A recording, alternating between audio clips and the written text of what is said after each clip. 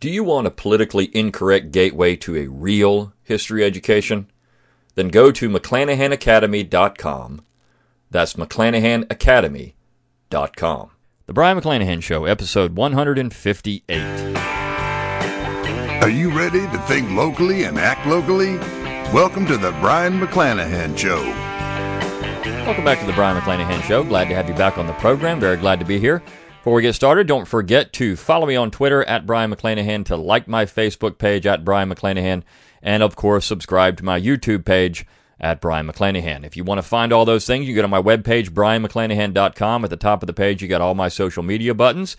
And while you're at BrionMcClanahan.com, go ahead and give me an email address, and I'll give you a free ebook, Forgotten Founders, and a free audiobook of the same title, read by yours truly. And you'll get an email from me once or twice a week. Nothing overbearing, nothing oppressive, just a couple of times a week. And you're going to want to read what I write to you. One of the things you can also do, if you're at BrionMcClanahan.com, to support the show, you can go to BrionMcClanahan.com/support. You can throw a few pennies my way, help keep the lights on, help keep the podcast going. So anything you do contribute is appreciated. You can also support the Brion McClanahan Show by going to McClanahanacademy.com. There you can sign up for free. It's always free to join McClanahanacademy.com, but of course I do have courses for sale, one on secession, one on Alexander Hamilton, and more courses are forthcoming.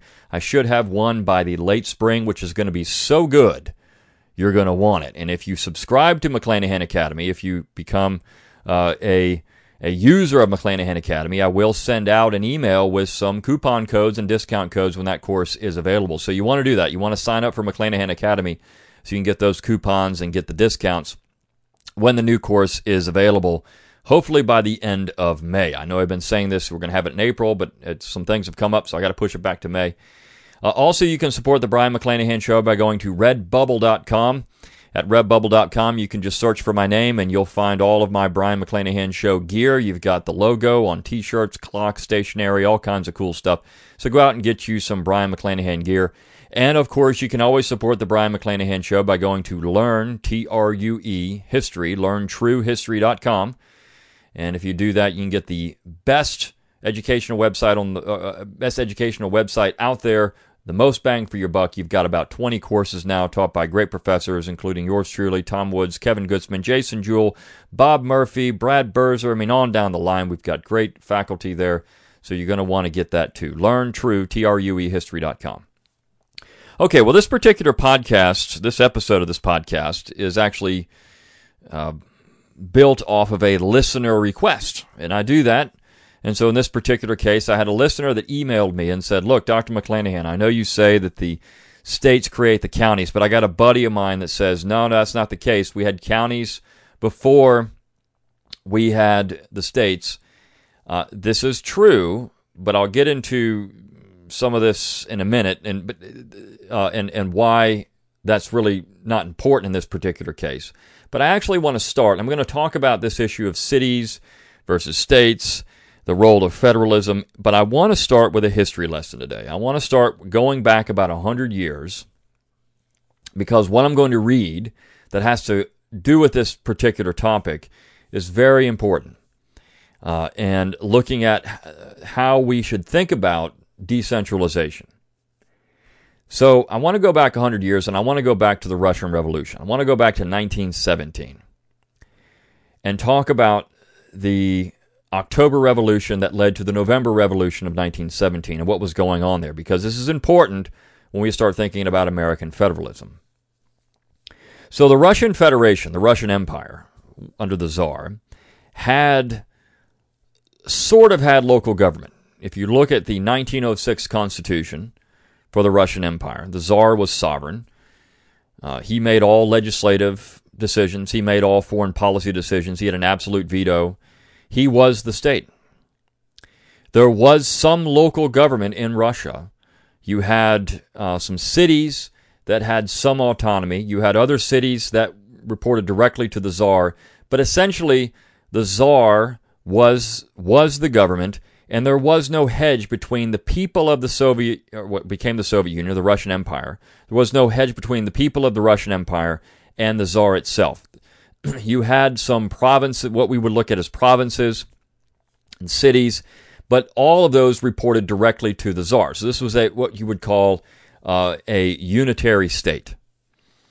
So the central authority had all the power. When you get to 1917, and you start seeing some things in the way things develop leading up to the Russian Revolution, one of the things that happens is you have these organizations called Soviets. The Soviets controlled cities. Not necessarily directly through the government, but they were an entity that had a tremendous amount of control over the labor force and by default the populations of the cities. They were a de facto local government. Maybe not de jure, but they were de facto a local government. And when you get to the October Revolution of 1917, what essentially happens is these Soviets are going to take control of several cities in Russia. And by taking control of these cities, they essentially take control of the government of those cities. And they start putting pressure on the center from the bottom up. Now, you might be thinking to yourself, why is McClanahan saying this is a bad thing? Because I talk about bottom-up government all the time. So these cities led to the overthrow of the Tsar. The Tsar was already gone, but led to the overthrow of the Menshevik-controlled Duma, the government. The Tsar was already out, and of course these cities would then help lead to the bloodless, almost bloodless October Revolution, November Revolution of 1917. And then, of course, the Tsar would be brought back from Siberia, where then he's supposedly going to be put on trial, but he's stopped by a local Soviet, and he's put under house arrest and then later killed. He and his family were killed. So these Soviets, these local governments, essentially what became city governments, are very important in the process by which the Russian Revolution, the communist portion of the Russian Revolution, took place. We had the abdication of the Tsar in 1917, earlier in 1917, and then you had the Mensheviks control the government. And the Mensheviks controlled some of these Soviets for a time too, but the Mensheviks were the socialists who were not as revolutionary as the Bolsheviks. They were more what you would call gradualists. They wanted to institute a communist or socialist state, but they would do it through the apparatus that was already there, essentially. Of course, without the Tsar. The Duma became the primary. But just like in France, you had a unitary state in Russia. There wasn't really any local autonomy. There wasn't really any states, so to speak of, like you would have in other federal regions. You know, if you look at Germany, for example, before you had the unification of Germany in the 19th century, you had a very decentralized region. You look at Italy and how Italy was so decentralized. Even during the period after consolidation, you have a tremendous amount of decentralization, or at least push for decentralization in Italy from the northern part of that country. When you talk about England, even though England is not necessarily decentralized, the custom and precedent of England certainly has a role in establishing that these rural areas of England are still represented. So you have, maybe not necessarily de jure, but certainly de facto decentralization in those regions. You don't have it in France, and you don't have it in Russia. You have a strong unitary state. So the reason I bring this up is because, again, you had a city-driven revolution in many ways from the bottom up that created this Russian Revolution of 1917, which created the Soviet Union. So let's get back to this issue of America. So you have this listener chime in, and he says, you know, I love what you say, and I talked to my friend about what you said about counties and about states creating counties, and he said, no. In this particular case, the counties created or were there before the state. And this is true, but the counties did not create the state. We had counties in Virginia, as when Virginia was a colony, and the counties didn't create the state of Virginia. The state of Virginia, the people essentially created the state of Virginia. The counties were simply subdivisions of the sovereign. And before the revolution, the sovereign was the British Empire, the king. The counties were administrative subdivisions of the colony, and then, of course, the colony directly reporting to the king, because by the time of the revolution in 1775, essentially all of the colonies, except one, were royal colonies. So the governor there in these colonies was directly appointed by the king. So the counties were there to administer the will of the king himself. Now, That said, these counties could often serve as hedges between the people of those counties and the royal authority as well, and this continued to work that way to an extent even after the American War for Independence and you had the establishment of states. But these counties can and did block what they considered to be unconstitutional legislation, particularly in Virginia. They did it all the time. And you had British officials, royal governors and others, who would complain about the decentralized nature of these colonies in the British North American colonies. They complained about it constantly. So you did have decentralization. Now you look at where this particular area we're talking about, where this listener chimed in, was dealing with Indiana. And so you had counties in Indiana before you had the formation of the state of Indiana. But of course, all of that at one time was part of Virginia. It was all one county. It was Augusta County, Virginia. And as people moved out there, they began to create these counties and administrative subdivisions. But it was still part of the general government. And then you had the Indiana Territory, and so you had counties in the territory, and then ultimately the state of Indiana. And the same thing worked in other places as well. But that did not mean that the counties created the state. Of course, they elected delegates out of those counties to go to a convention to draft a constitution, et cetera, et cetera. But the state was the sovereign entity after that, the state itself. And we know this because of the federal nature of the United States government. We have a government, a general government, that is created by the states. It says so clearly in the U.S. Constitution. In Article 7, the states are the entities that can amend or even abolish the United States government through an Article 5 convention or through the legislatures of the states. They can do this. So they are the creators, and they can, in essence, be the destroyers. The same thing works when you get to modern-day counties and cities. Cities exist at the pleasure of the states. The states incorporate the cities. The states can tell the cities if they can sneeze or not. And the counties are essentially the same way. Now, county structure can be a little different, but the state still has to be involved in the creation and organization of the counties. So, the state is the sovereign entity in the sovereign political entity when you're talking about a political subunit in the United States. We can always say the people are sovereign. I mean, this is what we would suggest. But the fact that we have to have government. I mean, some people would say we don't have to have government, but we have government, right? So we have government, and the most powerful government in the entire American system are the states. Looking at the structure of the U.S. government, the structure of the Constitution, the way things are designed, the states have all the power. They delegate certain powers to the general authority, but yet they retain everything else. And that's an important innovation when you look at, say, Russia or France that doesn't have that particular hedge. They don't have that state. They might have a city that has some local control of things, but there's nothing above that would serve as a hedge between the center, be it the Russian Tsar or the French king, and the city itself.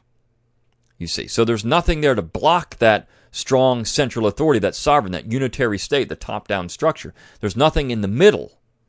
And that middle is important. That middle is essential. It's vital, in fact, in the preservation of civil liberties.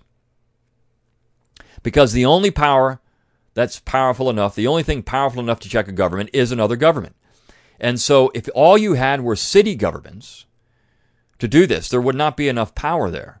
But a state government, particularly when you look at our system with our written constitution, the state governments do have enough power to do it.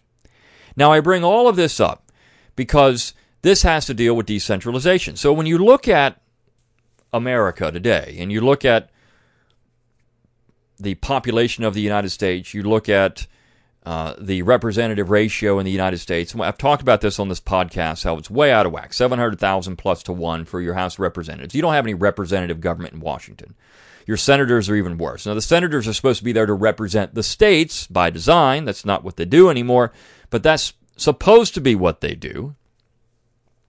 When you look at the original Constitution, the original representative ratio was 30,000 to 1. Now, if we had that, we'd have 10,000 people in the House of Representatives, too large to really do any business. And when you look at the first census taken in the United States, In 1790, there were about 4 million people in the entire United States. The largest state still had less than 1 million people. Your largest city had about 30,000 people.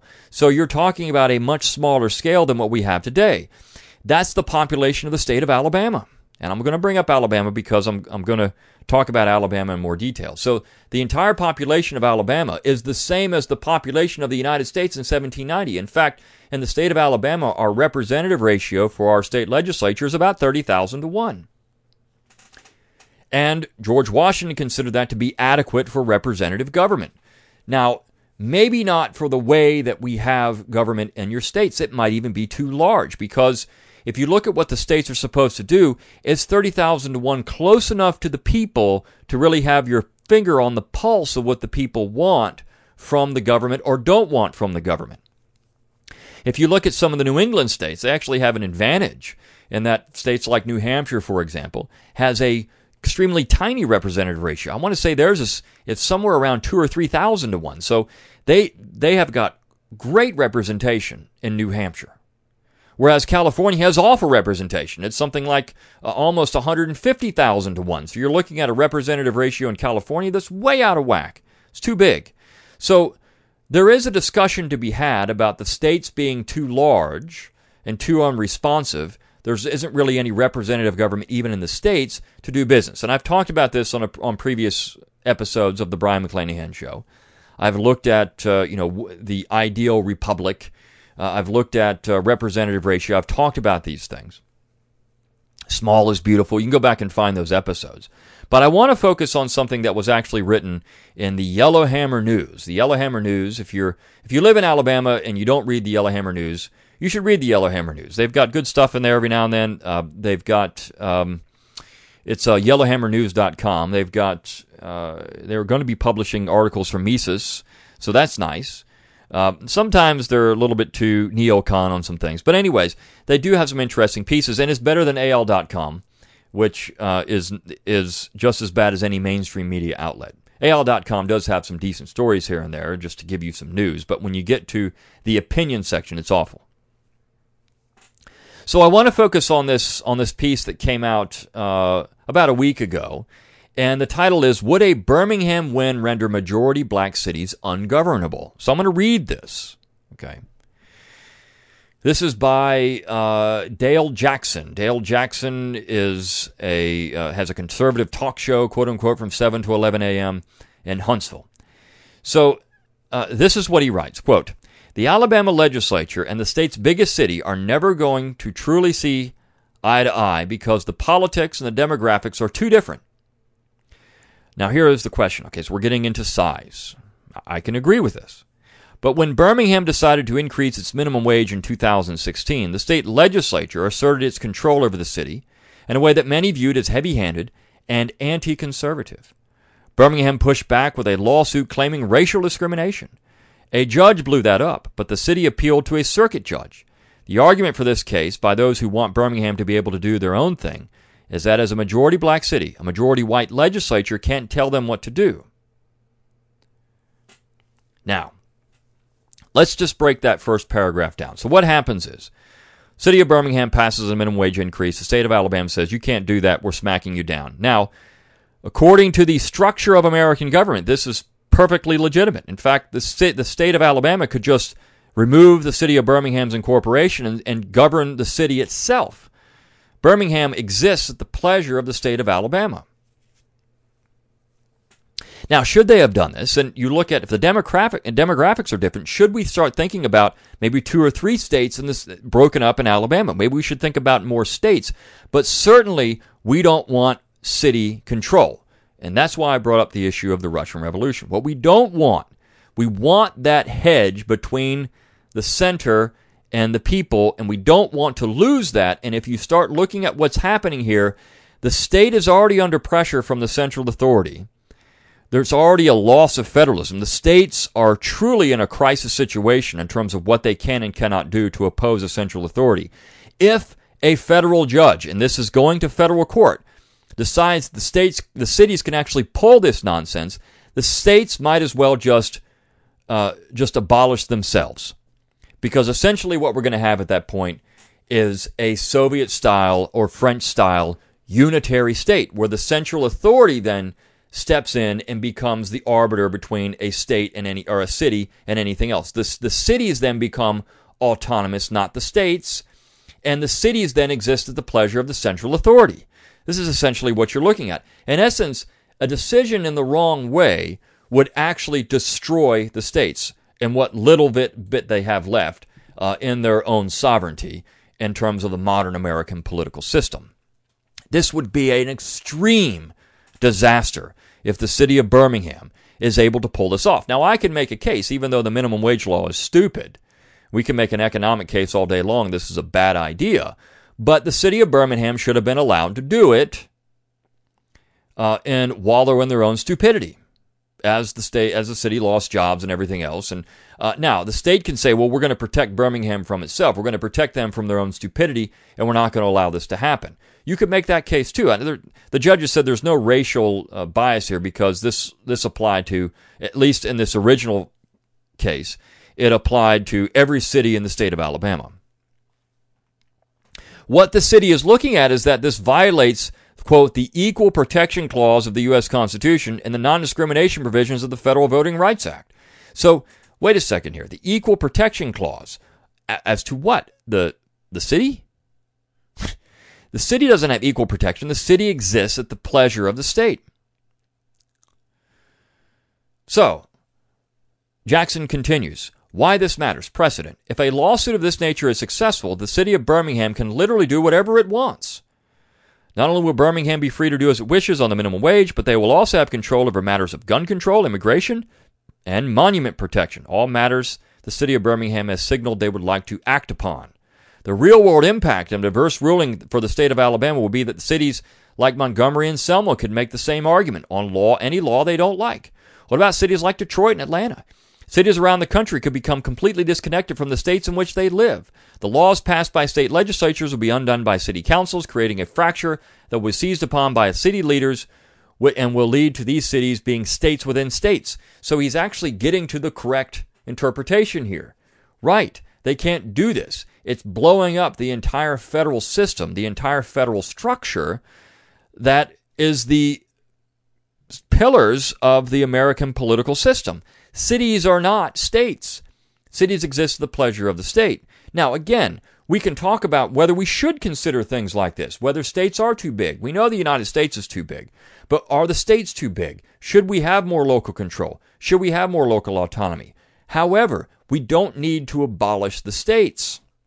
And this has been a dream of people on the left for a long time, to abolish the states, because the states have always, in many ways, worked against them. Now, not always. We look at issues like drug legalization and some other things. We could take, of course, he brings up some issues: minimum wage, gun control, immigration, abortion, monument protection, all these things. Some are on the left, some are on the right. And so the states, this is why the 10th Amendment is so important. The states do have control over these issues as I said, the pillars of American government. But what's going to happen here, if the city gets away with this, the states become irrelevant. So when you look at things like immigration, sanctuary cities are illegal unless the state says they can do it. Monument protection. The city of Birmingham put some plywood around a Confederate monument in Birmingham, which violates the state law. And they're saying they can do it because the monument didn't come down. They're just shielding it. But it violates the state law. And so can Birmingham do this? Absolutely not. In fact, I think the state of Alabama should just, again, remove the incorporation of the city of Birmingham and just say we're going to govern the city ourselves. That's perfectly legal for the state to do it. So what we really need to talk about in America is actually what's going on in California, where there's a discussion of having 3 states in California, or maybe even the secession of California. But certainly we need to talk about decentralization in that way, but keeping the existence of the states, because without the states, the entire federal system comes undone. And you would have a situation like the October Revolution of 1917, where you can have radical elements take control of cities, and if the states no longer have a block on those cities, if the states are no longer the hedge between the center and the cities themselves, what's going to stop something like that from happening? So you can have, I thought you loved decentralization. Yes, I love it in the federal system that we have, where the states have the power The states have powers, and the central authority has only delegated powers, and the cities exist at the pleasure of the states. Whether you like the state government or not, and we can talk about, well, maybe the city should have more. Yeah, sure, we can have that discussion. We can have the discussion of counties and cities having more autonomy. In fact, I think that may not be a bad idea. Maybe having more states would be a better idea. Let's have 100 U.S. states instead of 50. That would be nice. Or let's have 150 or 200 U.S. states instead of 50. Why do we only have to have 50? I mean, what's the point of that? Can't we divide these states further? Couldn't we have a situation where you did have cities that became states, in essence? Certainly that would be something to consider. Why can't a state like New York be a city? Or a city like New York be a state, I should say. The other way. Why can't the city of New York be a state? Why can't the city of Atlanta be a state? I mean, we've had city-states before. Why couldn't it be that way? It could, if that's what people wanted. We could talk about decentralization and local government, how that might be better for representative government to have these type of subdivisions. And of course, then you could even find a better place. If you could actually divide up these states into smaller political subdivisions, you could find a place, a home, I'm certain, for you and your political positions. Whether you're on the left or the right, you could do it. The problem is we do have too much top-down government, but we don't need to get rid of the states, because the states have to be there. The states have to be there to block the center. If the federal judges come in and say, yeah, Birmingham, you're going to win your case, the states are emasculated. There is nothing left of the states. They've got pressure them from the top and the bottom, and essentially the general government is saying at that point, well, heck, we create the states, not you. We create the cities, not you. And, of course, there is the argument that they create the states too, which is completely preposterous. But that's one of the other arguments of the nationalists. The one people idea, when you have Marshall and Story and others, I mean, I take all that apart in my how Alexander Hamilton screwed up America. But that's what this is getting to. We're looking at a movement now, in this case in Birmingham, this is really important, where the states would supersede, the cities would supersede or trump the states. That is extremely dangerous for American federalism. Mr. Jackson gets it 100% right when he says we have states within states. We don't want that. We don't want that. Now, nullification is a great idea from state, and it only supposed to work, essentially, because you had the original federal structure of the Constitution. That's why nullification is even a position, because of the 10th Amendment. There's nothing in the Constitution that says a city can do that. Nothing. Because the cities exist at the pleasure of the states. So this is a really interesting position, and one that I think we need to have a conversation about the size of states, the importance of decentralization, and how that would work for different populations in America. But at the same time, we need to realize that the states are essential as a hedge between the central authority and the people. The cities can get rather oppressive at times, in fact. Some people can you can make the arguments the states can too, but the cities can often create problems, and of course, then you do have a way to appeal that to the states. And the states can also prevent the central authority from harming the citizens. So you have a sovereign, you have the state, which can do these things. You don't need to abolish the state, which is what would happen. We don't need another Russian Revolution. We don't need an October Revolution. We don't need the control of the cities by the Soviets, and then the cities essentially take over the center. That would be disastrous for American liberty. It would be disastrous for American government. It would be the antithesis of what the founding generation considered to be good government, and not just that, the structure of the United States in terms of the federal republic. And it's something that we should really watch carefully moving forward, because I think you're going to see more stuff like this. And, of course, the way they're charging it is using a racial argument here. As the federal judge said, that you can't do that.